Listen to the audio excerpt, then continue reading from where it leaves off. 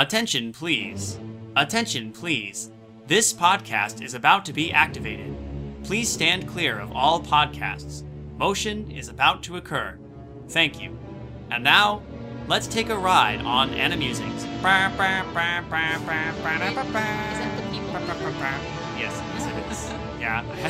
I was gonna say, I'm like, oh, it's Tomorrowland, and then it just kind of clicked. Oh, it's People Mover. Yeah, it's People Mover. I was trying to think of another way to open this with ride audio that I actually know, and that was the first thing that came to my mind.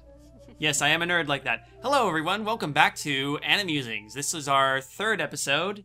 I am your host, David King. And I am also your host, Kayla Berry. And tonight we have another special guest with us. He is from the Ray Gun Readers podcast and is a avid musical genius, in my opinion. Say hello to Abysme. Hello everyone, and musical genius is very far off base. Well, I mean, it takes one to know one. Said the musical savant in the room who actually doesn't know how to play anything. You know, it's funny, I was thinking about that, because you can just play things by ear, Yeah. and I cannot play, like, I don't do songs other people have written. I don't, like, just memorize it. I should, but I can't just pick up a guitar and be like, hey, play Wonderwall. I can't do it. I only know how to write and play my stuff. Oh, I see. I have seen him play a piano, and he's playing like the Gravity Falls theme song. And I'm like, oh wow, you play that really low. How long have you been practicing this? He's like, oh, I just thought this up now. I'm like, what the? You know, the effort is it just depends on the complexity of the song sometimes. I don't know. Anyway, we're off to a weird start. Why are we talking about music? Kayla, why are we talking about music? Well, the third movie that the Walt Disney Animated Studios produced is Fantasia. Fantasia. Which came out November 13th in 1940. Oh, wow. So the same year as Pinocchio. Mm-hmm. Okay. So, yeah, Fantasia. This is one that I hadn't actually seen in a really long time, but as a kid, I loved this movie. The last time I saw this, and not even all the way through, was in college. Mm-hmm. When I was 19. We were all up late and just chatting and joking, and then someone had that bright idea at it was 1 o'clock in the morning or something, like, let's watch Fantasia. I'm like, why? Why would you watch Fantasia at 1 o'clock in the morning? And of course we didn't get all the way through, because Fantasia's not exactly a middle of the night type of movie to watch. No, it's not. That is so weird that you say that, because the last time I saw Fantasia before this was in college in my second year at 2 in the morning. Oh, really? Because we were just partying, and then it wound down, and we're like, well, no one wants to go to bed yet, so who's got stuff on their laptop? And someone just brought up Fantasia. Well, I mean, there are what's interesting is watching this Fantasia again, I realized that the one I saw as a kid was a little bit shorter because they actually cut down a bunch of the middle portions where there is the gentleman. We'll get to him, but there's some live action segments where there's a man introducing, and his name completely escapes me all of a sudden, but he's introducing the different segments, and those Deems Taylor. Deems Taylor, thank you. Mm-hmm. He's introducing the segments. Yeah, I knew it. His name was escaping me. But he's introducing the segments, and he goes on for a long time. But in the VHS version I had as a kid, those were cut way down, and you didn't get the whole explanation of things given to you. So that in itself was kind of interesting. It made the whole thing feel longer and maybe a little drier. Mm-hmm. But that's the reason for me. I'm watching him. I don't know if I could handle this super late at night unless I was watching the version I grew up with, where it was much shorter. It was a teeny bit shorter. They didn't shorten any of the animated segments. They just shortened some of the in between segments. So funny enough, this was Disney's one of first box office flop, and it actually was considered one of the biggest opening box office flops. Really? Well, I mean, for one, it was, I want to say, after watching it, probably one of Walt Disney's most unique animation challenges or animated films. Like, this is one of the few that's not story driven. I mean, a couple pieces are, but it's just like, it's definitely delves into an experimentation. Again, we'll get more into it. I'm just kind of spatting out probably reasons why, and I don't think for that audience they're like, what is this crap? We want an actual good story. It's high art. Come on, you guys. Where's Snow White? I want Snow White too. I don't understand that, because again, as a kid, and even now, I'll say it right now, I love this movie. I think Fantasia is phenomenal. Well, so did many other people, because it was re-released many different times, and as a result, actually became a hit in its own right. By 2012, it had grossed $76.4 million in domestic U.S. revenue alone. That's impressive. Mm-hmm. And that's not adjusting for inflation. No. Yeah, that's so immense amounts of money. I have a theory as to why it was a flop, just looking into a little bit of the history of it. I think it's more well-received today because for a lot of people, Fantasia is the first kind of anthology introduction to not just abstract animation and opera and stuff like that, but just classical music in general. A lot of the scores you hear in this are famous, but when you're 5 or 7 or whatever, like, you don't really listen to the classical radio, so this is your first introduction. Back in the day, classical music was that was one of the main things people listened to, and there was actually a lot of classical music composers and critics who did not like Fantasia because they felt it was a bastardization and it was somehow dumbing it down because the scores were not complete.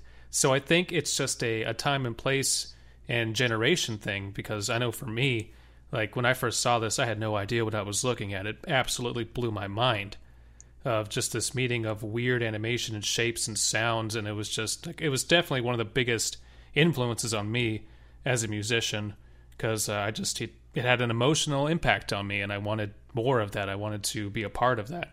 But yeah, I think it's different back in 1940 when everyone just knows classical music. Well, you're not the only one. So a couple, again, I'll be giving fun facts throughout this podcast. First off, this is Steven Spielberg's favorite animated film of all time. And in June 2008, it was ranked number 5 on the American Film Institute's list of top 10 greatest films in animation. So, again, I think the best way to go through this is probably by each section. Well, I kind of figured that was the way we would do it, because it is broken down into segments. But I mean, we can talk. I mean, we're going to talk about the film as a whole, of course. But it is essentially an anthology piece of different segments, and it even has even in its original theatrical release, it had a 15-minute intermission, like you were at a proper concert. Mm-hmm. So. We're gonna have to put this on, look at this differently than we would in any other Disney movie. Mm-hmm. So, I mean, I really think the best way to do it is to just jump right into it. So, yeah, honestly, sure. Yeah. But one of the reasons I will say I'm glad to have you in on this one, Abysme, is because I think you had expressed to us how much of an influence this had on you, and I figured, hey, who better to have on this than an actual trained musician? So, well, I appreciate that. Well, thanks for joining us, and of course. And so, without further ado, let's get this People Mover rolling. I'm not sure if the People Mover is the appropriate analog for for Fantasia, but it was what I could think of in the moment. So anyway, so we open up with the concert hall. Mm-hmm. Everybody's setting up. You actually watch them all set up. The conductor who's leading these musicians is Leopold Stokowski, and actually later on one of his original pieces of music is played, but we'll get into that later. Oh, okay. But yeah, Leopold Stokowski is our main guy through this. I always like the way this started, because you basically what initially starts out is you have a bunch of the musicians, the the orchestra is entering, and you just kind of see their shadows projected huge on the wall behind them as they move in. There's all these lights that come on as they're sort of warming up their instruments, and I think it's a great way to kind of just set the mood for Fantasia. I'm not sure. I remember it very vividly as a kid, like kind of just like that part was abstract enough on its own without it even going into the first animated segment. Just these shadows of this orchestra coming together and playing bits of music that you'll hear later on, but just as they're warming up. It's a very interesting, and I think it's very deliberate, actually, how they open this, because with that section, they are showing us every section of the orchestra, and they are evoking different moods by which instruments are adjoining to what color. Mm-hmm. And then when Deems Taylor, the Master of Ceremonies, comes in, he starts, and this is why it's kind of nice to see the extended version, he gives you a lot of background and interpretation. And typically that's not a good thing because you don't want to be told how to feel about something. Mm-hmm. But when you are penetrating something like classical music, and especially something that people may not be familiar with, kind of like with Shakespeare, you need to be told what's happening and you need to be given a context so you can more, I guess, ease yourself into the experience. And the opening, Toccata and Fugue in D minor, of course, is so weird and abstract anyway that you can draw whatever conclusion you want. But it really does help, especially, again, children, to kind of be introduced to what's happening. Because, as Kayla said, this is such a weird, unique piece. Mm-hmm. Nothing like this, other than Fantasia 2000, I don't think has ever really been done. It's just such a strange idea. So I think this opening is incredibly fitting and incredibly necessary. Mm-hmm. So, just to reiterate, it is Toccata and Fugue in D minor, and that's by Johann Sebastian Bach. Good old Bach. I was able to actually find a fun fact for each musical piece. With this one, because it deals with the idea of colors and having colors interact with the music, fun fact, during the production, the animators were given no instructions for coloring. Walt Disney said use any colors they wanted. Didn't matter. It was the first to ever happen like that. I always thought that was very cool. Like that aspect of it, that Walt was just like, yeah, have fun, use your imaginations here, and just do what you want. I imagine that's especially that was probably the consensus. Was that the consensus given for every piece, or specifically every piece, the abstract piece with the Toccata and Fugue? Every single piece. Okay. So I'm just saying that for this one because I think this is definitely to set the tone. There was a phrase I once heard. It's called painting music, where you would listen to music and just paint whatever comes into your mind. And This is what it feels like. Right. They just said, okay, what colors do I think of when I hear this music? There is a condition called synesthesia, where a lot of people pair colors to music, to notes. This movie must be a nightmare for someone with synesthesia. Because if you just look, the high strings are a light yellow, and someone's in the back going, no, you're wrong. What are you doing? Stop.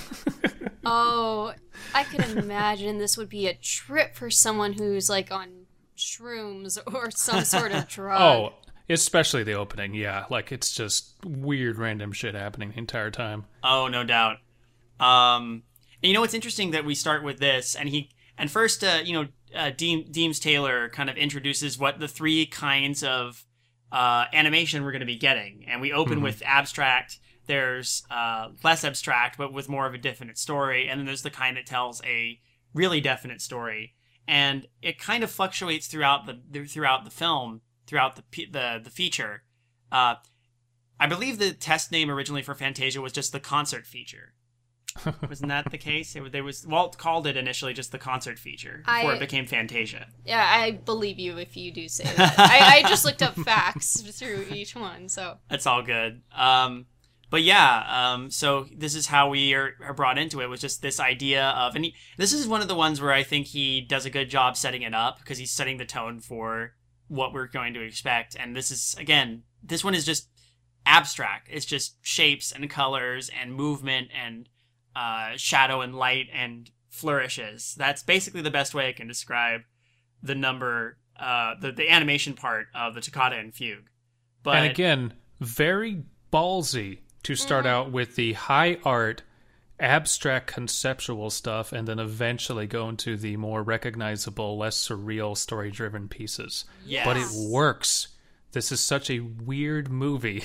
And I don't think a lot of people understand that, especially in the context of a Disney production. I think more people like has been established, more people appreciate it now than they did in the 40s at least, because it was a gamble doing something like this. This was new. No one had ever explored this concept before in the same way.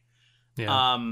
But yeah, I mean, it's interesting because I think they almost ease you into that too, because it starts out not with the animation, but just with shots of the orchestra playing. But they're given that thing where you see the colors, you see their shadows spread out on the walls. Some of their instruments glow when they play them a certain color, and I think that's great. So like the first part of the Toccata and Fugue is just the orchestra, And then it transforms into the animation where it shows like instruments in this colorful abstract. Yes. And then the skill with that animation. Mm-hmm. Again, like Abysme said, very ballsy to start that way. But then it makes sense because it's simple enough and kind of does set that tone. Do you have any, do either of you have any favorite moments from this, even though it's abstract, just any specific shapes or scenes in this collage that jump out to you? Well, you mentioned the opening where we're just seeing the orchestra, which is arguably probably the most powerful and driving of the movement. Mm-hmm. And for me, again, this was very much a educational experience when I first saw this, because a lot of music and how we develop a taste in music is not only how it's constructed, but how we experience it. Because you can like, maybe one type of music, but if you're at a party and someone's karaokeing a ridiculous song and it's just funny to you, you may like that, even though you don't listen to, I don't know, country or something. Mm. And if you sit a bunch of kids down and you just play Toccata and Fugue, you don't know how they may react to it. They may not care. It may make them cry. But when you have a visual accompaniment, and especially, for the harsh parts, you see the contrabass, and it's like this, I think it's a dark red or something, and it's just that enormous bow, and it's striking and striking. Like, that's such a amazing way to convey a sound and the timbre of an instrument. So just that opening, which is already, like, on its own, that piece is so powerful, the way it swells and how just technical and precise the musicianship is. Mm-hmm. It's just like, again, when I was crying at the beginning of this film and at the end of it, because it's just that, like, I don't know, man, it strikes such an emotional chord with me. It's really moving. It is. It absolutely is. It's genuinely moving. Mm-hmm. I think one of the things that really strikes me too is, like, this is my first exposure to the Toccata and Fugue. Like, before it became synonymous with a lot of horror movies and old haunted house things in my mind. Yeah. It was, to me, I'd hear it and I'd immediately think of Fantasia. That was the first thing I would think of as a kid. It wasn't until later that I realized the Toccata had been written, the piece had originally been written for pipe organ, like specifically for pipe organ. And then here it is translated into a full orchestra. And, like, looking back on it now, I can appreciate how much effort goes into turning a piece that was originally written for just one instrument into an entire orchestra.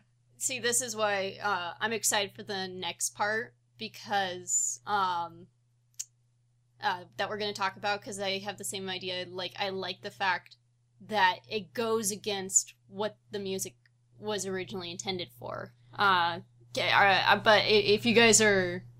Well, I don't know if there's much... The thing is, unlike other beats of this movie, there's not a ton we can say about the specifics of the animation. Just that the animation is great. It matches the music really well. The colors and the movements that are, vague as they are, match the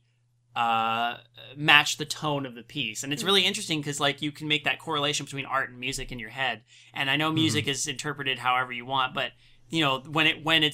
when we get into the minor keys, when we get into the darker lower tones, the colors get richer into, like, blacks and reds and purples and blues. And then when there's something triumphant, when the music swells and gets higher, the colors tend to be brighter, or yellows, greens, bright reds, oranges. There's sparkles and fogs that appear. That was my impression that I got from it, though. Would you say that's fairly accurate, Abysme? Oh, absolutely, absolutely. When things are low, and it's very easy to assign the color spectrum to the tonal spectrum, because low things, as humans, we actually don't hear the lower register as much as other animals do. We typically hear higher. I think between like 500,000 kilohertz or something. So it makes a lot of sense to. That is Paprika's phone. It makes sense how they ascribed lighter and of whatever color you want to the brighter and just the more voluminous pieces. So you're absolutely right on all of that. Well, good to know. I'm not just spitting in the wind.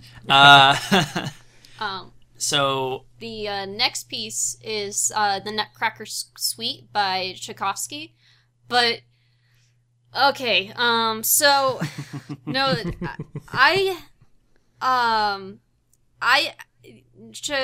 mean, it was also mentioned in the movie, but Tchaikovsky hates this. This is his least favorite piece that he ever wrote. And I don't blame him. I once worked for a theater when I was in high school, in a play theater. I ushered for it. So during those times, I would go in and watch some of the shows for free, and I had to usher the Nutcracker 5 times. Oh no! And I could not watch it anymore. I kind of got sick of it, but I love the music. The music is, I think the music's gorgeous. So the reason why I like this one, which I think we should separate into little bits. We will. We'll go in order. Yeah, eventually. But the reason why I like this is because they actually don't use any like Nutcracker tropes or use like, oh well, we're gonna involve like I don't know. It's like, I mean, yes, there's like there's fairies. Yes, there is fairies during the fairy dance, like the Sugar Plum Fairy, or with the Chinese dance, the mushrooms do look like Chinese people and stuff like that. But it doesn't make me think, yeah, I'm totally watching the Nutcracker. I'm not thinking that. I think during this segment, I was, you mentioned that, and there was something that was sitting in the back of my mind. I leaned over to you as we were watching and said, it's time to play everyone's favorite game. Is this racist? Is this PC? So I totally pointed that out to Paprika, who was watching this with me. She said, no, you're crazy. That's just how mushrooms look. Yeah, but it's the Chinese dance. Like, this is clearly referencing Chinese garb and traditions. Is it racist? No, I don't know, but like, hello, Chinese. It's a caricature. I mean, but yeah. I don't think this is me talking as a white person who doesn't know. It doesn't strike me that way, but again, I don't know. Well, there's 6 different songs that are used for this portion, and 3 of them have to do with a certain country. That one's the Chinese dance, another is the Russian, and another is the Arabian dance. So when we open up this one, and this is, again, it's not abstract, we're actually getting stuff going on, but it's not necessarily telling a definite story. It's just got an interconnecting theme, you know? Yeah. We're kind of moving through seasons, so it kind of starts with, I want to say, like, a spring sort of thing. It's like night, some fairies come out, they flit around and put dew on things. And we begin with Dance of the Sugar Plum Fairy playing. Mm-hmm. Right, Dance of the Sugar Plum Fairy. You know what's weird is my 2 favorite pieces from the original Nutcracker are not in this. I tend to like all the music from Act 1 of the Nutcracker. Oh. Like the overture, the march, the I don't know, the pieces where it's like the mouse army versus the army of toys. You know, those musical pieces tend to be my favorites. It's funny because like I can identify with Tchaikovsky on this. That he's like, oh, I hate this one, like, because it's the one he's the most well known for. And as any artist, you want to be like, yeah, but I also did this other thing that's, okay, no one, all right. For instance, I think my most viewed song on YouTube is the one I'm kind of like the least proud of, but people just seem to like it for some reason. And I kind of get it. Like all of these strung together, they're for a ballet. So while there is dancing in this, it doesn't, I don't know, for me, it never really translated as adapting a ballet suite to just random bits of nature dancing. I don't dislike this portion of Fantasia, but it is kind of the one where I sometimes just glaze over because it's just, all right, now the mushrooms are up. All right, I guess the fairies are done. It's just, it's in that weird space between story-driven and abstract where you're just kind of like, what is going on? Yeah, actually, I do have a fun fact for the Nutcracker Suite. So this one's for the Chinese dance. That there's a little mushroom, and that little mushroom has a name. It's Hop Lo, and I kid you not. Oh no! Hop Lo. And apparently, he does a little jump while crisscrossing his legs during the dance, and the animator Art Babbitt actually got the idea while watching the Three Stooges, because apparently Curly does that move. Oh no. That's adorable. Yeah, I know. Hoplo is my favorite little mushroom. He's adorable.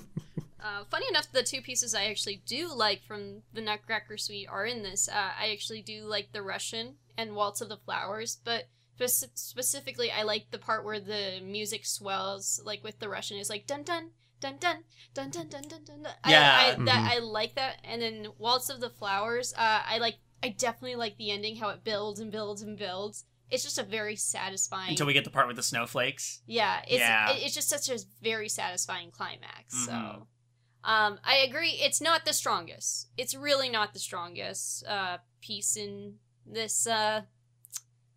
In Fantasia? Yeah, but I like the fact that it kind of separates the actual Nutcracker ballet from this music and tries to interpret it in a different way. That's other true. than its intention.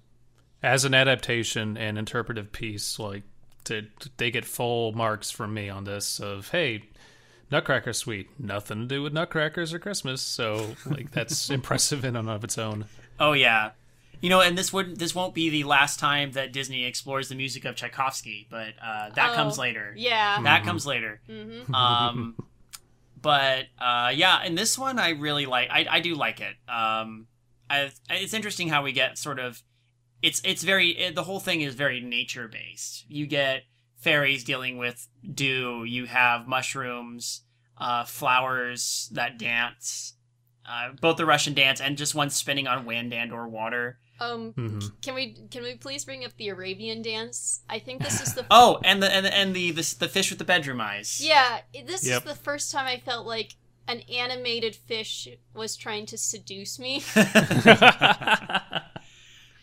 Aren't the kind of fish that have that detail though? Aren't the males the really flashy ones? Yeah. So we're watching a male fish try to seduce us. I wonder about that. Does it matter? It doesn't matter. That fish is keen to please. I think though, like, I don't know if it's the type of fish I'm thinking about, but I think that's all, like, their sex organs are also their like fighting organs, so they'll like whip at each other with those long flails and tear them off of each other. Such a weird animal. God. Oh my god! And here they are doing an Arab, like an Arabian, like sensual thing. I actually really like the mood of this one too, because you're in a lot of dark parts of this underwater area, and there's bubbles that change the transitions. By the way, the transitions in this is really good. Oh yeah, there's some great transit. The way they transition scenes is really good. Like with the dance of the reed flutes, it's like the flowers are falling into the water, and then at the end you see the flowers like fall over the waterfall, and then you dive into the water. And then it transitions into the Arabian dance with the fish. I'm like, that's clever! God! And then absolutely, the flowers are in the bubble that comes up from the fish at the end for the Russian dance. And then you smash cut basically from the flowers having frozen to what you're easing through the trees for the waltz of the flowers. Mm-hmm. And then you still see the Russian flowers in the foreground, but now they're just part of the scenery. I'm like, oh, that's actually really Yes. cool. I never really picked up on that Yes. before until I watched it Yep. closely. And then, but it's funny because like we started with completely abstract, and then half abstract, half somewhat of a story, and then we move on into full story driven. There is no doubt this is totally story driven. Yep. Oh yes. And This is the first time where I think in the original VHS that I had they clipped the segment down because he basically describes what happens in the whole thing. yeah, but what we're talking about is they move on to The Sorcerer's Apprentice, and this is actually the one by Leopold Stokowski. So you're talking about the movie with Nicolas Cage, right? Oh, oh my god. But so How to get burned? thank you, David. You're welcome. Oh man, that movie. Remember Fantasia? Remember that? Now it's got Nicolas Cage. Oh, why did that movie should have been more fun. It should should not have have been. existed, as far as I'm concerned. Yeah, well, I'm kind of with you there. But this is actually the story came first. I think actually they basically knew what the story was. Leopold Stokowski then made music to evoke what the story would evoke, and then the animators. You mean this wasn't originally a classical piece? This was a completely original piece. Oh, for That- this. Yes, Sorcerer's Apprentice. The music was specifically written for Fantasia. Oh, you could have fooled me. Yeah. Yeah. Yeah. I actually didn't know that. I thought that's actually real. That's even better. Mhm. Wow, my respect for this just went up a bit. Actually, So, The Sorcerer's Apprentice, I'll give a quick synopsis, is about Mickey Mouse, basically playing the Sorcerer's Apprentice, and he's basically doing the typical janitor work, trying to pour water into this well, while his master, here's another fun fact, that master has a real name. His name is Yen Sid, which is Disney backwards. But yeah. But I've never noticed that. Oh my god. Gets better though. Gets better. So there's a reason why they called him Disney backwards. So the animators actually based this figure on Walt Disney, but basically on his angry reactions. So like the way that he like moves his eyebrows and gives a dirty look, that's the same type of look that Walt would give to the animators. So basically the animators just kind of were like, he's gonna be angry through most of this. So how are we gonna animate him? Let's animate him like our boss. Well, that makes so much thematic sense because this, I guess this movement and this story is all about upsetting your parental figure. basically. So anyway, Yen Sid is leaving for the night after doing some practicing with magic. Goes to the bed, and then Mickey decides to take advantage, steals his hat, and transforms the broom into a living figure so he could do his chore for him, which is to grab water and pour it into this well. So while the broom did that, Mickey goes off to daydream and wakes up and discovers, oh no, there's water completely flooding this area, and tries to stop the problem by destroying the broom, but instead makes tons of tiny little millions of brooms that keep doing this over and over to the point where now it's over flooded and Mickey doesn't know what to do. So Yen Sid comes out looking angry, fixes everything. Mickey gives that apologetic look, gives him his hat back, and Yen Sid's looking at him and says, "Get back to work!" and goes, All of this without a single line of dialogue. Nope. Yep. I guess this one I feel like deserves more of a breakdown because this is fun. Yeah. One of the things I noticed right off the bat is how you can equate sorcery with conducting. Oh yeah. Because everybody who performs magic, Yen Sid, Mickey, they're always doing these big hand flourishes, these big movements that seem like they're conducting the elements. And so they're literally equating the conductor with the magician, which is, I think, a really neat, which is maybe, I think was the intention, but I mean... I think so. Yes. So deliberate. Like when Yen Sid comes down and discovers all the flooding and he parts the waters and there's that cymbal crash every time he does it, like that's... Every conductor is different, of course, but that's a very obvious gesture that you would reach high above so the percussion in the back would see this cue and then strike the cymbals. Like it's so apparent. That makes a lot of sense. One of the even more obvious is when Mickey is daydreaming. He's daydreaming about basically controlling all the elements and is using his hands in a conductor moment. Like he's lifting his hands up in the way to like control the sea so it can swell up more and the music starts to swell. Or like when he wiggles his fingers and the stars come down from the sky as he does that. You get the twinkly instruments there. Yeah. It's just, that actually, his daydream makes so much, I like how it says a lot too about what he wants to do. He's studying to be able to become a sorcerer so he can have power, so he can actually do things. But Yen Sid's got him doing all these, like, he's just I literally don't know what the intention is. Just keep hauling water until I tell you to stop. Is this like a Mr. Miyagi kind of thing? Well, think of that, but like think of any menial job or like does Yen Sid need that much water? Yes. Yes. I mean, clearly. Go out to the well, get the water, bring it in. Mickey also is basically the intern for... Yeah, that's true. He's the assistant to this sorcerer who also gets his dry cleaning.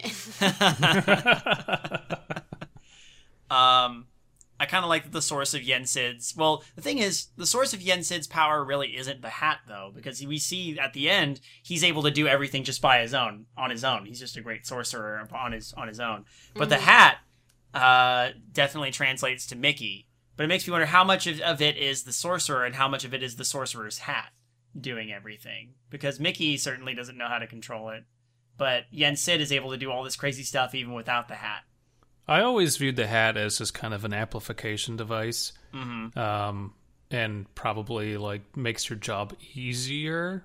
Maybe like you can expel less energy and effort. Maybe I don't know.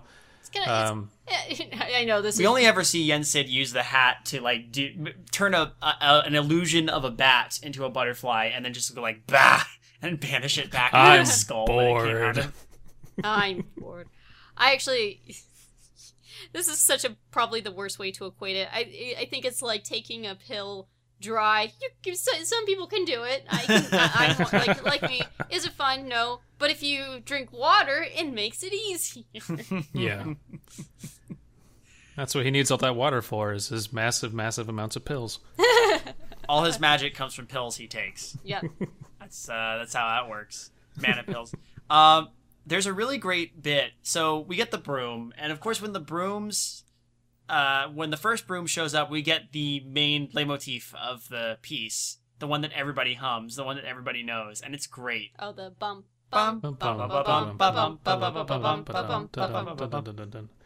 I in high school on Halloween, my friends and I totally did this. We had our friend dress up in a red robe with the Mickey Mouse, the sorcerer's hat, and the rest of us like went to Home Depot and tried to like get twine and wrap it around our legs, and then wear all the same color brown shirts and have buckets. And he conducted us, and we just walked around the school to that cadence. Oh my god! That's one of the best moments of my life. That's great. I I'm proud of you retroactively. I am actually proud of High School Abysme right now. And it was like one of those magical moments because everybody, no matter what age you were, knew exactly what we were doing. And like no matter what like clique you were in or like where you were, everyone was like, "Oh crap, it's Mickey Mouse." Yeah. That's awesome. Also- You guys didn't get chopped to pieces with an axe at any point, did Okay, you? I gotta admit, that has gotta be one of the most incredible scenes to watch. Not only, like, is it just, like, horrific, like, it feels like a horror movie, but it's being done by Mickey Mouse. Like, damn. Well, if I remember correctly, this piece was included because Mickey Mouse was starting to, I think, fall in popularity or relevance. And I think Walt wanted that included to, like, kind of get it back in the public's eye. I could be wrong about that. I wouldn't be surprised. I mean, over time, it's weird. Mickey has been around for ages, but for a while, he kind of lost his edge. Like, he went from being kind of a prankster and a little bit more of a selfish character to, like, the, farm boy next door. Oh, boy! Oh, boy! And, so to see him be getting into mischief is always kind of nice. And to see him murder a broom with an axe is also surprisingly cathartic. And I love that bit too, because like right after he does it, everything goes black and white. Oh yeah, I Yeah. love the use of color in this. It's like, and the broom's coming up, and then color comes back. But then as they twitch, there's a little bit of color in the whole scene, and then they flop back down, and then they twitch again, and there's more color, and it's so good. I know. It's so good. I just imagine Mickey with, his kids sitting around the fire, and one of them says, Daddy, how come you don't allow brooms in the house? I can't trust them. They're all evil. Vacuums only. That's why I keep an axe above the fireplace. Oh god. Wait a minute, is that a mop? Did you bring a mop in here? Destroy it. You get that shit out of here. I'll bleep that later.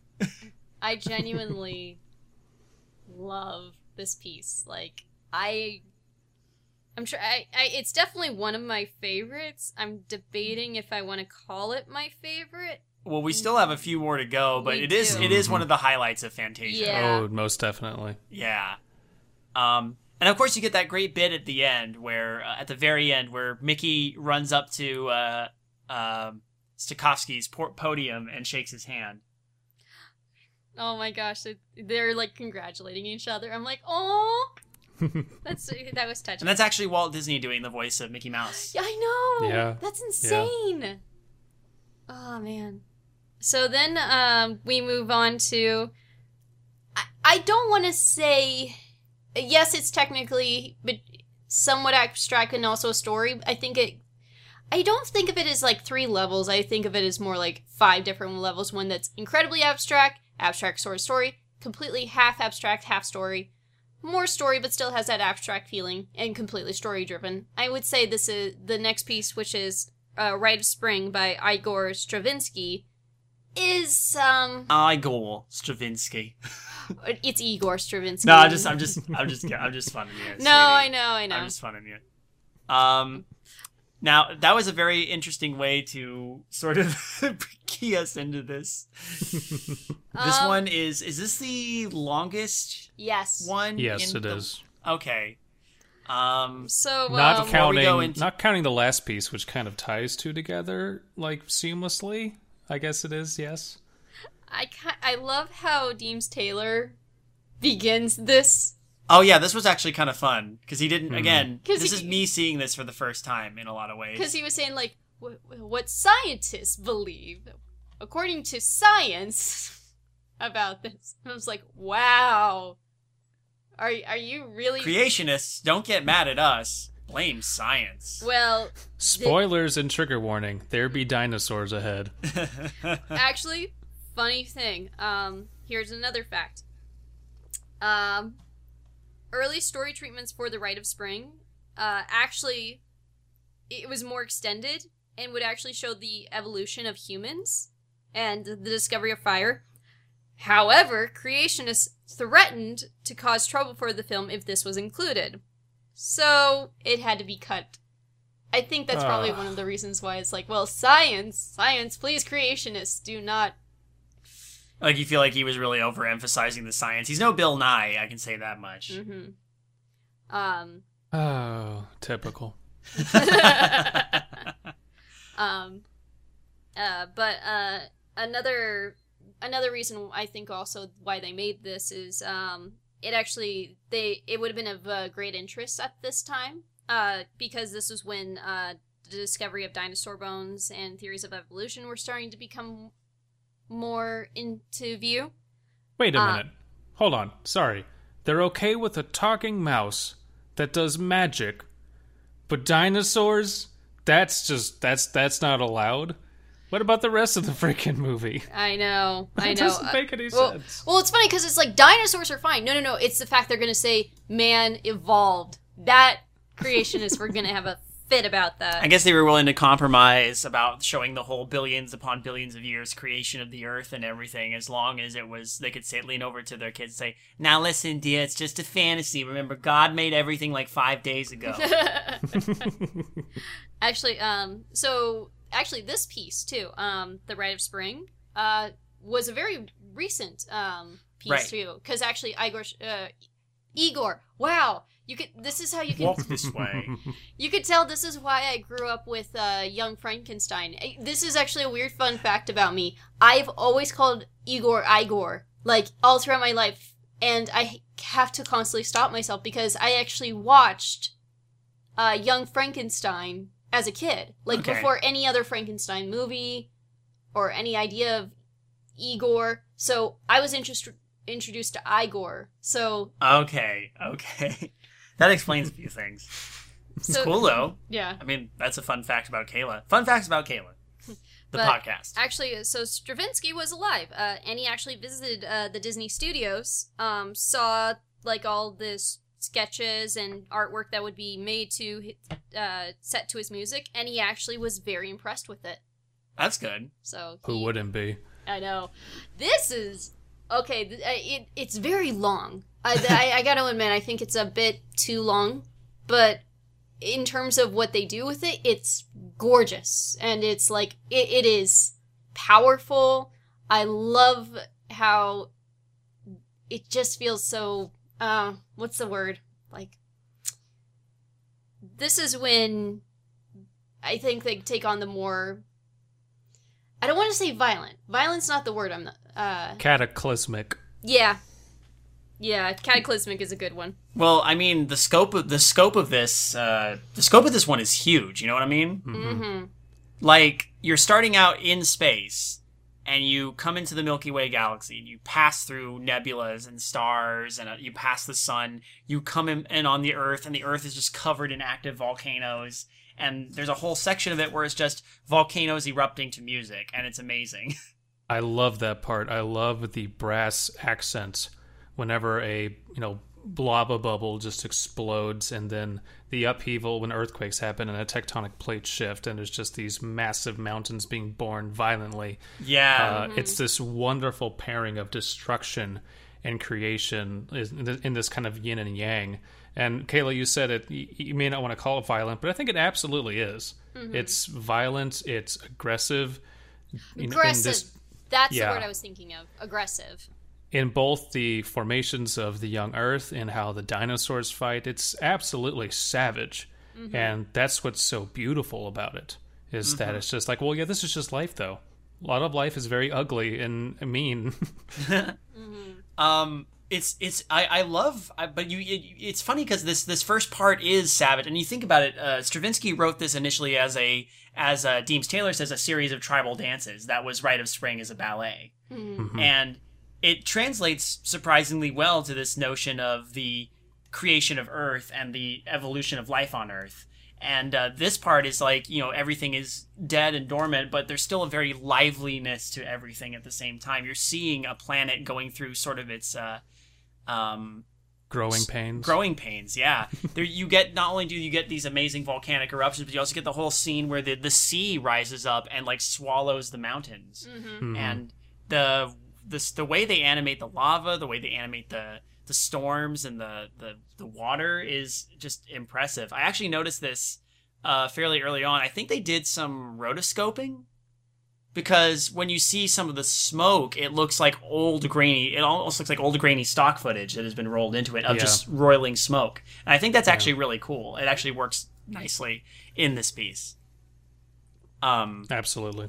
Mm-hmm. So we get the deep sea. We get it's the beginning of life with the single-celled organisms splitting off, and then you got these transitions where this cloud of mud just kind of obscures everything, and then you jump a couple epochs, and then you've got jellyfish eating other jellyfish and dinosaurs. Oh yeah, we do. Well, yeah, we get to the dinosaurs pretty swiftly. Actually, one of the I'm kind of glad we didn't get Prasicor on this. Oh my gosh. Our friend Prasicor, who is who runs a podcast called The Raptor's Nest. And he's a dinosaur, he's a paleo expert. Yes. We'll actually bring him on in a much later time for Dinosaur, which I think would be fitting. Oh boy. I think he would give Fantasia a pass. This was 1940. And actually, it's been a while. Actually, a lot of people after Fantasia, like throughout time, started complaining like, well, this didn't happen with dinosaurs at that time. Well, this didn't happen. You gotta realize, again, it's 1940. Not much discovery was made. They were still in like the beginnings of their findings on things. Mm-hmm. So what they know was just what was revealed at the time. So yeah, it's absolutely incorrect in how the dinosaurs may have died off or how they may have looked. But again, how many people, myself included, after this went, dinosaurs are the coolest thing ever. I'm going to start learning about them. I mean, what an amazing introduction. Yeah. I mean, once you actually get them, the way they're animated beautifully. I love. I think one of the things that jumps out to me in particular about this one is the landscapes, because it's framed so much by landscapes at the beginning, because that's all you have to work with. I'm hyper aware of them as we go into the rest of the movie, and there's some really fantastic scenes, set pieces in this particular one. I really love. It's very small, but there's this one part where there's just the camera panning through like a primordial rainforest, and the way it moves and the way the multi-pane camera is being used to make the scenery move. For some reason, that always resonated with me as a kid. The idea of moving through this tropical forest, and it was like, I still love seeing it. There's something magical about that. One of my favorite parts, and I think it was funny because you and I were like eating at the time, and our dog Gracie was begging for food like she normally does. And there's this part where there's this tiny dinosaur who's just going to everybody's like food, like eating bowl. And then there's a point where one of the dinosaurs looks up to see something, and he steals food from there. I'm like, look, David, it's Gracie. We started dubbing that little dinosaur Trundles. Because he trundles around. I was always impressed by that little section, because you have so many different things in different modes of movement at once. Mm-hmm. And that is so much to keep track of. Oh, yeah. It's one or more at least two dinosaurs, and how their food is moving in their mouths, and like everything else. And it's just like I can keep going back and watching that and just trying to pick out individual little movements and flourishes in there. It's just so impressive. It is. I mean, if the camera was pointed, like it's like one of those things where the world feels really alive, Yeah. Like if the camera was pointed somewhere else, like Star Wars, if the camera was pointed somewhere else, you might see another interesting story going on. But unlike Star Wars, they'd have to bother to animate this. So, and then we get the T-Rex's introduction. Yeah. Oh yes. With the battle against a Stegosaurus. And it's T-Rex. That T-Rex got some gumption to take on a Stegosaurus. He knew what he was doing, though. I mean, kicked its ass. He kicked its pretty ass soundly.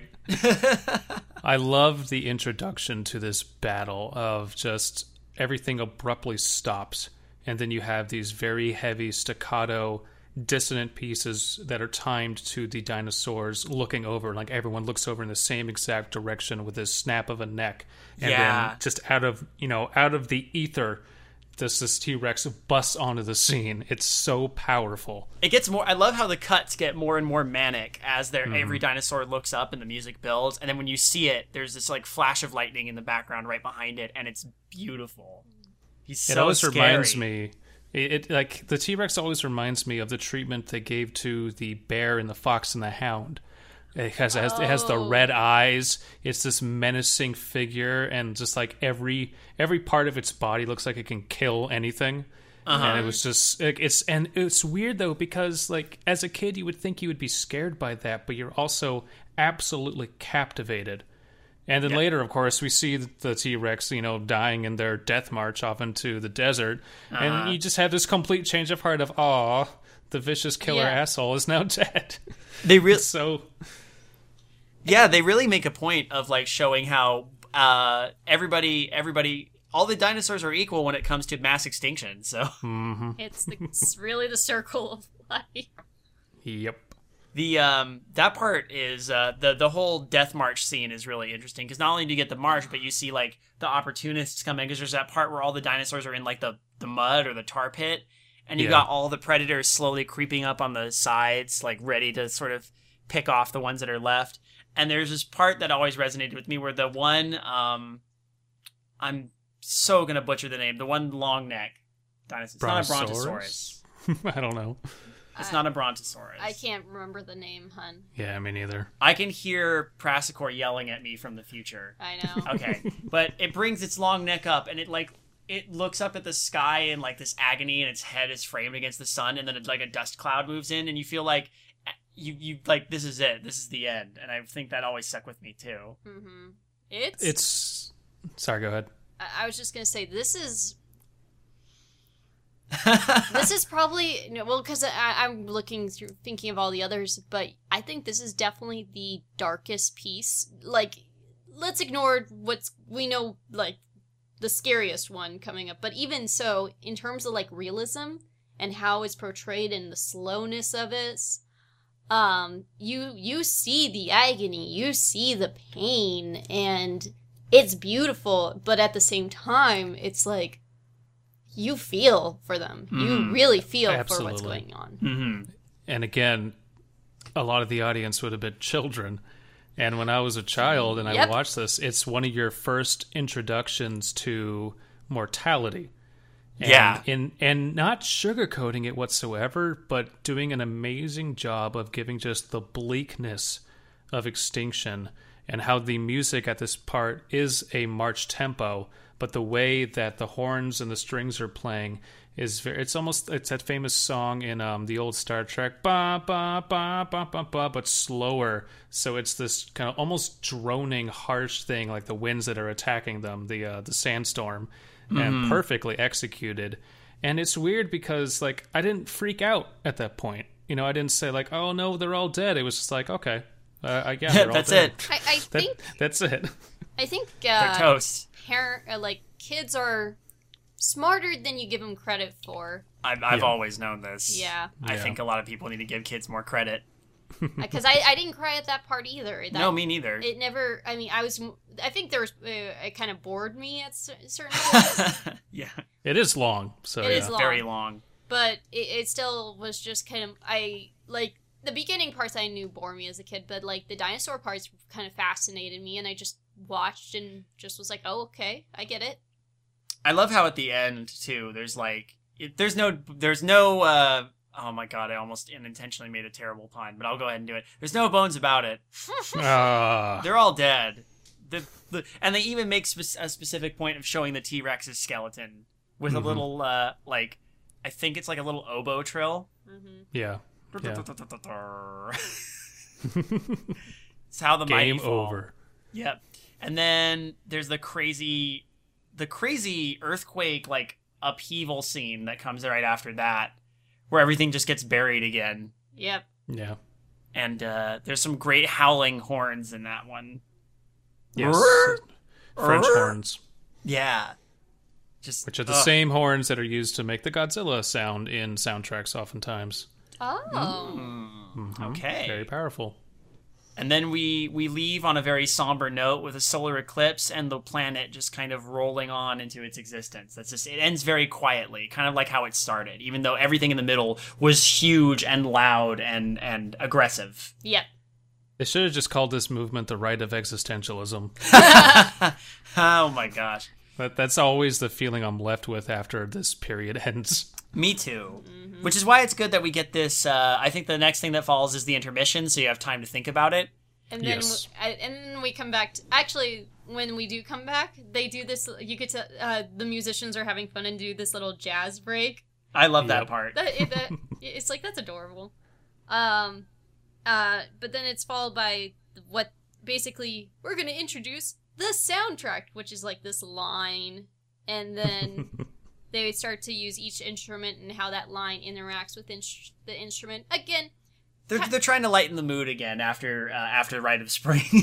Makes sense. and it's a callback to when we first started the. Yeah, I was gonna say it's like Toccata and Fugue light. Yeah. Absolutely. Yeah, it is.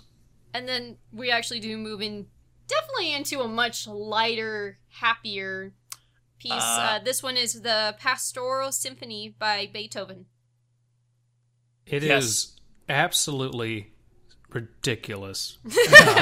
And not in a like, oh, that's stupid and ridiculous, but just it's comical. It's Yeah. Very just, there's danger, but no one's really in danger. And it's just this scene of Olympus where, ha ha ha ha, everyone's immortal. Oops, Zeus is pissed off. Actually, no, he's just having fun trying to throw thunderbolts at people. Yeah, it's funny because Zeus comes out and he's all ominous, but like, oh man, we are jumping the gun so much. But we could be all over the place on this, whatever. This is by far, I think, the most eye-popping like color piece. in the whole God, thing. yeah. This thing thrives on bright colors. Just to make everybody clear, so the storyline of this is Do it in a Deems Taylor voice. like I can do that, sure. The symphony that you now go ahead. So this takes place on Mount Olympus, and basically we're brought through all the different characters, basically different creatures, to be honest. Like we see the Pegasus interacting, the little, I think they're unicorns. There's My Little Unicorns. Oh! And My Little Pegasi. Actually, it's not too far off, because you know those unicorn and Pegasi? Yeah. They actually did influence My Little Pony. It does not surprise me in the slightest. They're bright colors. They're small. They're adorable. Mm-hmm. Some of them have big eyelashes, especially the little black Pegasus. Yeah. The little black Pegasus is adorable. So, and then we move to the centaurs, and then we see it's like mating season, so all the centaurs are getting ready to meet each other and fall in love, and then this is followed by... There's also cherubs and satyrs. Cherubs and satyrs are dancing about, but they're basically also preparing for the Bacchanal, which this is probably Bacchanal light, because if it was a real Bacchanal... There'd be more orgies. Oh yeah, but Everyone would be doing it. everybody. Exactly. So Bacchus comes out. They're celebrating. Bacchus comes out with on a donkey, drunk off his ass, and they're all. I love that Bacchus is already pre-gamed too hard before his own festival. Yep. And then What's the name of the game? So as they're celebrating, clouds start to come in, and then Zeus appears as like, I'm gonna have fun, guys, by throwing lightning and causing a storm. Let's do this. So Hephaestus is there too, and he's having a good time. like, so all the little ponies and centaurs are running, trying to find shelter. Bacchus is trying to run away in his drunk state, and it just wants to. They all get through the storm, and then Zeus is like, "Yeah, I'm done. I'll go to bed now." And then everything's happy again. And then everything's happy again. A rainbow comes out. The sun rises, and they all dance and are happy again. And it is ridiculous because it's like there's no consequences. Not really. Yeah, Aurora shows up, and everyone just starts it again. Apparently. So, I'm already kind of shocked that this is the podcast where we're going to be talking about centaurs. There is a controversial. This one. That's a deep cut for anybody who listens to some of the other podcasts we do. Yeah. But no. This one's there actually is a controversy in this piece. Oh boy. It was cut out. It was cut out. So in the original Fantasia, there was a character named Sunflower. She is a small centaur that looks like I'm trying to word this extremely nicely. Racist black stereotype. It really is. That's it. She is a racist black stereotype, and I mean really racist black stereotype. With it. I mean, her face is more ridiculous, and she has like the super nappy hair. Yeah, and then big not only lips, bulging eyes. Yeah, exactly. And then not only that, she's not one of the pretty centaurs getting ready. She's helping the pretty centaurs get ready by like filing their nails. Yeah. Or hooves, doing whatever. their hair. Yeah. Yeah. So it was definitely it was redone, and you won't see her anymore. But apparently she has become a popular figure among hardcore Disney fans. Really? Yeah.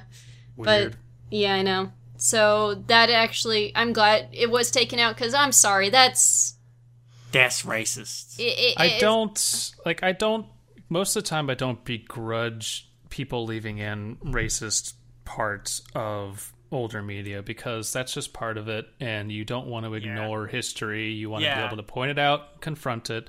Like with Lovecraft, like it happens. You're just reading it, racial slang, and you acknowledge it and you move on. Mm-hmm. But thankfully, excluding that part from Fantasia takes nothing away at all. No, it doesn't influence it at all. It doesn't do anything, to be honest. No. Yeah, it contributes nothing to the overall piece. So I mean, why even bother?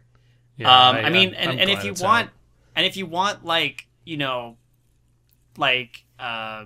black centaurs, I mean, there's Bacchus's entourage is two zebras, centaurs, and they're portrayed as the human part are like black women. Yeah. But they have zebra bodies. Mm-hmm. And I always thought those were the coolest centaurs, because I'm like, oh my god, they're zebras. It's so cool.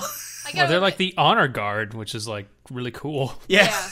And I got to admit, though, I like exotic, like more exotic animals as centaurs. So we were joking when there's the part where the centaurs are coming down, the lady centaurs are coming down, and they're showing off to the boys, and I'd like, do you think any of these are dressage centaurs? They'd have to do really high steps if you were a dressage centaur. I think dressage is foreplay for all of them. Yes. I find it funny. It's like, oh my gosh, luckily there's a centaur that looks just like me, and it's like he was made for me. Oh yeah, there's no cross pairings. The centaurs all find the centaur of their appropriate color. Yeah. Which is weird, because the Pegasi, there's a white and a black one. So yeah. Which one is supposed to be the OG Pegasus? The one that came out of Medusa's blood? Is it the black Pegasus or the white Pegasus? Mine is on the black Pegasus, who's definitely got a more commanding presence. Dude, that Pegasus is badass. Yeah. That is a pretty badass Pegasus. Oh man, you gotta hand it to the white Pegasus though. Like, that Pegasus is taking good care of the family. Oh yeah. Black Pegasus you don't see doing that much. Black Pegasus is just floating around on the side, being stoic. Yep. But yeah, I mean, this has story beats to it, but otherwise it's just kind of, again, it's like the pastoral it's based off of. It's more thematic and scenic. Yeah. It's a snapshot of, Greek and Greco-Roman mythology. Yeah. One could call it, I don't know, like kind of keyhole fiction, I guess. Yeah, it does. I mean, it could be considered keyhole fiction. You're kind of just looking in on what's basically a Day in the life. well, not even day in the life. It's like, oh, we got an event going on. This is a holiday. A low-key bacchanal, as opposed to the more hardcore bacchanals. Yeah. I think because it was Children's Day, because they had all, like, the baby Pegasi and the baby unicorns are all there. Yeah. And so they didn't want to, like... Although Uncle Bacchus is there and he's already getting drunk with his donkey. Okay, look, we could drink, but no orgies, okay? I don't Like, like the way seriously. you're walking. You bit into the wine again, you verschnigget. Bacchus is great. Nothing gets him down. He gets a little spooked sometimes, but you never see him sad, ever. Well, there's Yeah. a point where Bacchus is chasing after the female centaurs, and then he's about to kiss one of them, and turns out kisses the donkey, and is still just happy. It's like, you. Yeah. That's a drunk person, all right. Yeah, pretty much. And then the funny part is, like, there's a storm going on. Don't they, like, fall into this, like thing of wine, and then they're just like, Yep. hooray! Hey, Oh, Zeus- right, we were drinking. Right. And Zeus, again, even when Zeus is throwing lightning, he's just like, oh, I'm gonna get him good. Yeah. I'm like, isn't this, like, his brother? Yeah, I mean... One of his sons, I think. Oh, that's right. Yeah, the big three are brothers. You got Poseidon, Zeus. Hades, and Zeus, yeah. Yeah. Yeah. And then, yeah, Bacchus is one of his sons. I'm gonna mess with you, you little scamp. Yeah. But Dad, I'm your son, huh? Well, I got 1,000 of those, whatever. Yeah. I actually like the bit at the end where, like, at the end of the storm scene where Hephaestus, like, decides he wants to throw one on his own. He's just like, and he throws it and it explodes, but he puts a hand on his mouth like, ooh. Oops. I bet Zeus was, like, throwing, but he was aiming to miss. I bet in that scene, Hephaestus threw one and, like, torched a family of satyrs on accident. And he's just like, oh no. Don't pan to that. Yeah, I will say there's for some reason like it gets really. It's what's great about this is ridiculous as it is. It does get nice and uplifting at the end of it. You know, Yeah, it is. like Yeah. once the storm clears and everyone starts being like, yeah, the crisis averted, and the pastoral kick picks it up again and the revelry returns. There's one scene that always I don't know why. Are you talking about when with the rainbow and the black Pegasus, that little black baby Pegasus is playing with the Cupid baby, and they're flying through different colors. Yeah, that part's gorgeous. I know it's like you could tell the animators were having fun with that scene, and it's like while they're going through each color, they're like the Cupid's hair changes with the color. Yeah, And it's just like you could tell if this wasn't this whole thing was an analogy about color before, it certainly is now. Yeah. Yeah, definitely. Which probably explains the racist stereotype of the show. Yeah, it's all about color. Mhm.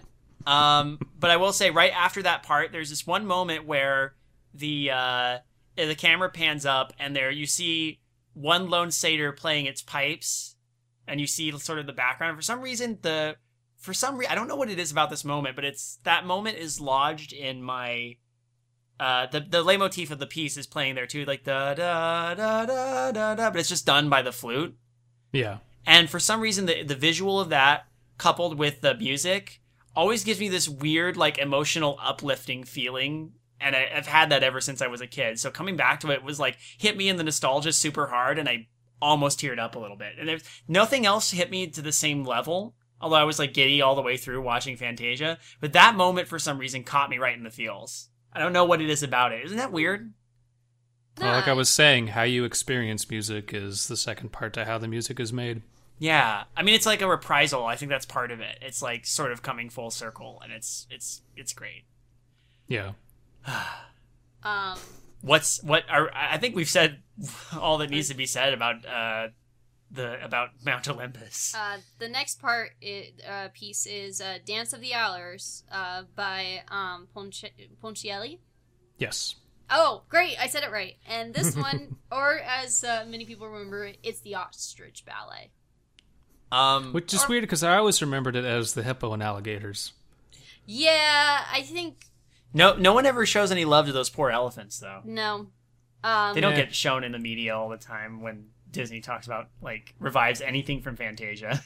But yeah, this is I think this one, it's cute. I don't think it's the strongest. It's fun. It's fun, yeah. I think this was just. I think this was more. This is okay. So we talked about how the last piece was ridiculous, but in a meaningful way, right? This is just. This is the most cartoony. I think you know what I think they did. They thought, and they thought, okay, we know ballet plays a good, important role usually with classical music. Let's animate the most ridiculous animals you can imagine doing ballet. And actually, they did. So Walt Disney did hire dancers as live action models for the animators to study, and they actually got some very well known ones. Like Sid Charisse was one of them. Mark Platt, Milada Moldova, like just a plethora of dancers to study. So a lot of those moves they're doing are actual dances, and it's just made more ridiculous with the fact that there's a hippo, and actually, by the way, those characters do have names. Okay. So the hippo, the dancing hippo, is named Hyacinth. The main ostrich is Mademoiselle Opanova. Uh-huh. And the alligator is named Ben Ollie Gator. I don't get that reference. Benali. Benali Gator. Yeah. Well, no, it is Ben Alligator, but it's a play on Benali. Oh, okay. Okay. Well, with Upanova, I think one of the dancers that they did Up and over. up and oh god. Well, because here's the funny. She jumps up and over everybody. Yep. Well, here's Yep. the thing. Like a couple of the dancers they did study. One was named Alexandra Danilova. Another was Irina Baranova. That's probably why they came up with Mademoiselle Upanova. That's funny. The exact opposite of Hop Low. But I mean, it's just cartoony and fun.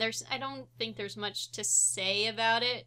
Not really. This one, I feel bad because this is the one if I had to skip, I would. Because to this day, the music is fine. Everyone knows Dance of the Hours, even if they don't know the title.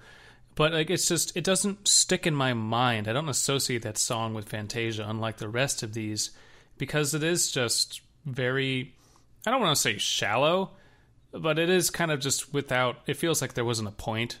And they were just like, throw some animals dancing, who cares? I think, again, I think the purpose was not more for the music, but rather, let's have fun animating a bunch of ridiculous animals doing ballet. Yeah. Mm-hmm. It's still fun, but it's easily the cartoony piece of the, and that's not a bad thing. But I'm kind of with you. It's not. It's still enjoyable. It's still enjoyable. That's the main thing. Oh, sure. It's still fun, but there's just not. It's not like here we are coming off of Pastoral, and then before that, Existential Crises. The I mean, okay, but I mostly want to skip past this one because we're moving on to I think, surprising no one, my favorite piece of Fantasia. Same. I think, yeah, I think this piece ties, or it's definitely neck and neck for me with Sorcerer's Apprentice. I think this one may be a bit higher, but yeah, this is the one I think everybody remembers. It's The Night on Bald Mountain by Modest Mussorgsky. Mussorgsky. Okay. Sorry, Mussorgsky. Mussorgsky. And yep, this is the one with the devil summoning all of his demons and ghosts and just having an evil good time. Now, Oh man. interestingly, most of the popular media refers to him not as the devil, but as Chernabog. Yes. Yes. But let's be honest, it's the devil. It could It's- easily be both. It's another name for the devil, Yeah. Any Well, major demon. Well, Chernobog was originally a darker Slavic god. Yeah, and this does, and Mussorgsky was, of course, I believe he was a Slav for. I mean, according to, again, this was missing from the VHS I had when I was a kid, so it was interesting. He describes that this is before the piece. This is set on Walpurgisnacht, and he equates it to our Halloween. And I'm like, but I know what Walpurgis Night is, so this is actually really cool. That now I have some even more context for this piece. One of the reason why I love this piece is the design of all the ghosts, demons, just I could just It watch. really is a like menagerie of just every animator come up with the most messed up thing you can think of and throw it together in a just demonic cavalcade. So, fun fact, even it's been like 60 years, Disney still receives complaints from parents about this movie. They will say, "Your movie scared my kid." Oh, that's beautiful, because for me, this piece is like, if I had to psychoanalyze myself, this is the most influential piece of animation and music that I've ever seen. Oh, From no doubt. from this piece was born my love of just dark music, dark animation, and just music and animation in general. And after seeing that, like, I just had music in my head and I wanted to express it, because everything about this is just so expressive. The way that we sweep through the town when you have the very light but dissonant strings that are making this rising tension, and it's like fingers crawling up your back, and then we ascend the mountain to the peak, and then Chernobog comes out, and it's in very deliberate, imposing motions, and then everything just descends from his fingertips. It's just so powerful. Like, how can you not love it? The way his shadow creeps over everything, and it's a literal just like curling darkness that wherever his shadow touches. Like, I love the moment where it goes over the hangman's noose and ghosts come floating through the noose and up into the sky. Yeah. And that's when you just know you're in for a good time. Or there's the part where like his hand rises and then like there's a fire in it and the fire turns into figures and you're just like, oh man, that is. It's in tune with the music too. It's it so perfectly matches the music. They chose a beautiful. I mean, this is one that had a definite story that they just decided to work with. You know, the Night on Bald Mountain was specifically about this sort of thing, and they capture it so well. I absolutely adore the way the ghosts are animated in this, particularly when they're first ascending the mountain, and there's almost, they look sketchy, almost chalky, but they move so fluidly, and there's some of them are really genuinely horrifying looking. You've got like horsemen, skeletal horsemen with lancers on bony steeds. You've got cloaked figures where there's nothing in the cloak but a glowing pair of orbs, and it's so great. By the way, I got a fun. Yes. Here's another fun fact. Bela Lugosi was actually going to serve. Well, he did. He served as a live-action model for Chernobog. Really? Yeah. Well, hold on. He spent several days at Disney Studios. He did a lot of demon-like poses. However, the animator for Chernobog didn't like it. They said there's something off about this. So they brought in their sequence director to do poses for the camera, and that his name was Wilfred Jackson. And it's actually Jackson, not Lugosi, whose appearance is in camera. Because, look at Chernobog. That does not look like Lugosi. Come on. No, it doesn't. No. I mean, he's too buff to be Lugosi. Yeah, so, no, Lugosi... But he was brought in as a consideration to be a model for Chernobog. Interesting. So he actually was paid and actually did some poses and Sounds very Ed Wood, like, hey, just go stand in this cemetery and make Dracula poses, Hey, come sit in the studio and make demon poses because you're Bela Lugosi. all right, let's shoot this fire. Oh, you can shoot. One of my favorite parts of this entire scene is the way fire and light is paired.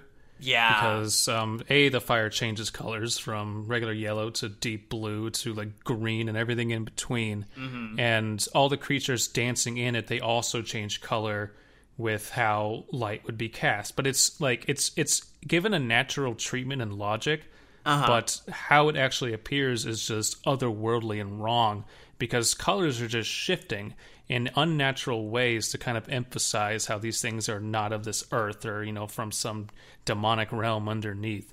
And it's just like it's as colorful as the other pieces, but in a completely different way. And there's all this use of darkness as the kind of base negative space that things are born out of. The same thing was done in the Batman animated series. Yes. It started with a black canvas and then built things out of it. And it has so much character and texture to it. It's I could go on and on about this one. I know.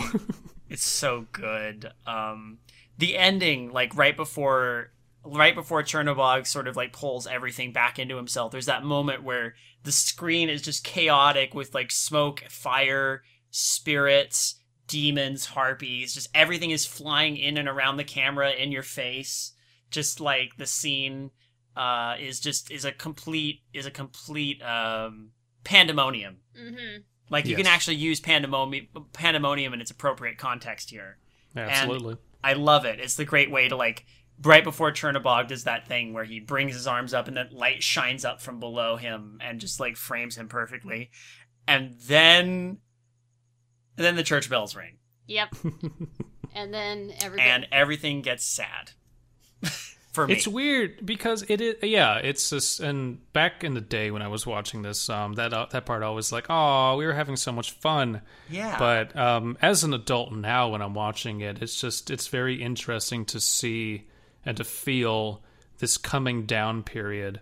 Mm-hmm. Like it feels natural, and there is a very obvious thematic pairing here of Demons and then Ave Maria by Schubert. Mm-hmm. That just kind of, you know, just everything settles and it resolves in this very slow decrescendo. And even the animation too, of course, is paired with the music, so it's becoming less and less detailed, and it's almost getting fuzzy, and things kind of just dissipate, and it's beautiful. I love it. Actually, the final Ave Maria sequence, another fun fact, it's this was actually the toughest scene to do for them, and actually had a lot of mishaps. So what they did was, where it's because it seems like it's moving through a scene, several panes of painted glass were used, and it was actually over 200 feet long, and they had to do this 3 different times. And one of them was like the wrong lens was in place. The second time there was an earthquake, and then the shot had to be scrapped. And then, third time's the charm? Yep, third time's the charm. They ship it off to get it processed, and they were able to get it done to final print with only 4 hours to spare. I know that Walt originally conceived, I don't know how far this got, but there was somewhere talk in the planning phases at the end. So, I mean, the way this happens is coming down from Bald Mountain is you have these, what I presume are monks or villagers or people in robes. When I was a kid, I couldn't really tell what they were. They just looked like weird, vague shadows with glowing balls for heads. Mm-hmm. But now I understand what they were supposed to be. But then you have the actual Ave Maria, like, chorus come in, and the camera seems to move down this dark corridor, probably through trees toward a light. You come out of the trees, and then there's a dawn that breaks over some hills with some clouds as the music reaches its conclusion. And originally, Walt had conceived that at the very end you were supposed to see an image of the Madonna in the sky. Oh. Yeah. And yeah, that doesn't really come through. No, I mean, but that was how it was supposed to be conceived. Like, instead it's just a dawn, and I think that's a lot more, I think it's more subtle. I think going more subtle is better. Yeah. But that was something that was an idea that was tossed around, was to see Mary. I kind of like the dawn better because it's just such a peaceful, secular ending. And yeah. Not only that, it does, like, with the dawn, it's a bit more hopeful, and it's just like it's definitely a perfect note to end on for this. I appreciate the Ave Maria portion of this so much more now than I did when I was younger. Usually when I was a kid, I'd get to the end of Bald Mountain and I would stop the tape. Same. I found this whole part absurdly boring. Because not much happens. No. But now I can kind of take it in and be like, yeah, there's still something happening here. It's I can appreciate the sacred in contrast with the profane that came before, you know? I think it's just like a moment of quiet, just to soak in everything we've just experienced. Right. It kind of feels like that's where the credits would be if there was a credit roll. Mm-hmm. Because, you know, it's the movie's over. Everyone calm down, collect your thoughts, you know, go find your car. But like, because this is not a traditional movie, of course, you know, what do you put in there? Okay, well, let's have this kind of, you know, fade from the, you know, the demonic detail into this kind of just sacred, soft abstraction. You know, again, it makes sense now that I'm an adult. It really does, the pairing. Mm-hmm. And with that, Fantasia comes to a close. Mm-hmm. The one thing that's great about Fantasia is this is probably one of the riskiest moves that, in terms of animation, that anyone had ever done at this time, and it's still, I think, is still a risky movie in terms of animation. I mean, as we go further down the line in terms of just animation in general later in life, yes, there's a lot more surreal films and all that, but they came at times where it wasn't as much of a risk as this one was. Mm-hmm. Yeah. For its time. Well, interestingly enough, I know that Walt had originally thought this might be a semi-regular feature. Like, every so often, we will revisit the concept of Fantasia and have more animation paired with classical music. That didn't end up happening, mostly because I think Fantasia was a flop initially. Yeah, it was considered one of their biggest box office flops. And so we wouldn't get another Fantasia until decades later. Oh, yeah. And actually, exactly 60 years later. You're right. Because Fantasia 2000 did come out in 2000. And Fantasia 2000 we will eventually talk about, but that's going to be a ways away. We have so many more decades of animated features to get through. But do we have any, I guess now that we've reached the end here, do we have any closing thoughts about Fantasia? A Bisme fun fact, I've never seen Fantasia 2000. Really? Really? I wasn't excited about it when it was first introduced, and I was like, why? And why? Because I looked at the trailers and I was like, yeah, that's cool, but Fantasia is a lightning in a bottle. Yeah. What was done cannot be replicated. And I'm not saying people shouldn't try, but it's just such, like I said in the beginning of this, weird. It's so strange and unique, and nothing's been tried like it since, because I don't even think it would work today. You can't go to a modern movie-going audience and say, hey, there's this cool anthology coming out. What's in it? Bunch of weird stuff that you've probably never heard of. People just won't take a risk on it. No. And I don't know. So just to recap my thoughts, just to reiterate, really, this anthology has a insurmountable effect on me to this day, and I have no problem rewatching it all the way through. I think that it's influenced so many people in our generation who grew up with it to even care about classical music, to care about 2D animation, which isn't dying, but it's certainly not in the spotlight anymore. No. As far as animated features go, it's just this wonderful time capsule of incredible passion and skill, and just things like that should be cherished for how influential they are. I completely agree. Fantasia is special and unique, and still, like, revisiting it years later, it still holds up so well for me. Oh, And I say that about I've said that about Snow White, and I've said that about Pinocchio, and I think I was maybe a little more surprised with those, but Fantasia is almost just as special as I remember it being, you know? Agreed. It was ahead of its time, for its time, and it's still, I mean, it's just still an amazing piece to watch. Is it one of those films that you could watch every single day? I don't think so. But when you watch it, you know this is art. Like, I would say this is like the definition of animation as an art piece. As an art form, yeah. As an art form. I completely agree. Man, I couldn't have picked a pair of better people to talk about Fantasia with, I gotta say. So, Abysme, thank you for joining us for this one. Well, thank you for having me on. It was really wonderful to revisit Fantasia. I'm always happy to visit Fantasia. And hey, when we do get around to Fantasia 2000, you're invited to come back and check it out with us. It might be interesting to see what you think of it. Because I did see Fantasia 2000 when it came out in theaters. Same here. Actually, my school took us to Fantasia 2000 when it was being played at I can't remember which theater it was, but it was like a really big one, and we watched it like on the IMAX screen. Oh, wow. That was actually a field trip of ours. So.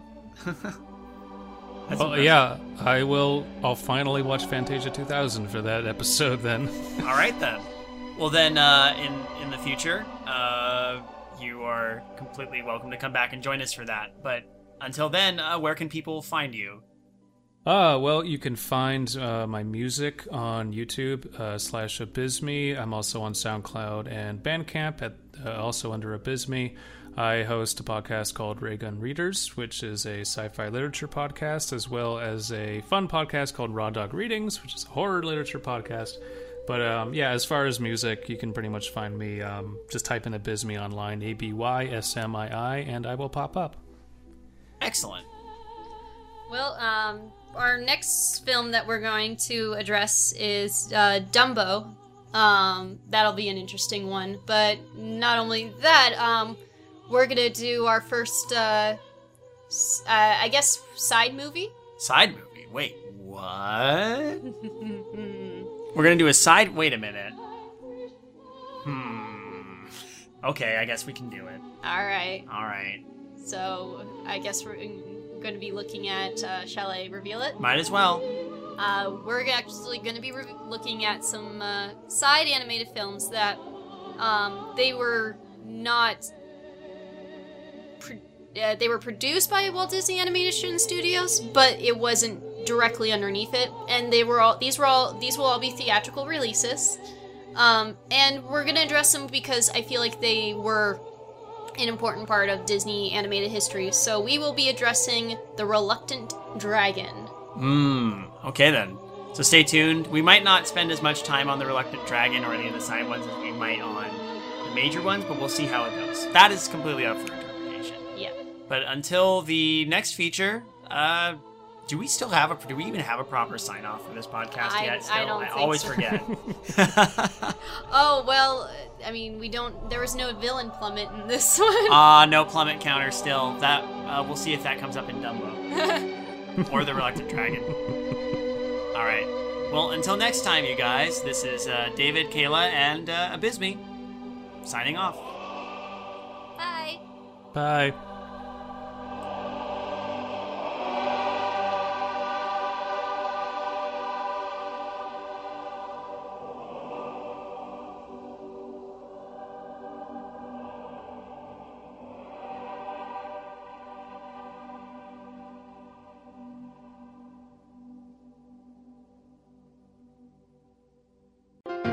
This podcast is a part of the Benview Network. You can find this and other podcasts like it at BenviewNetwork.com.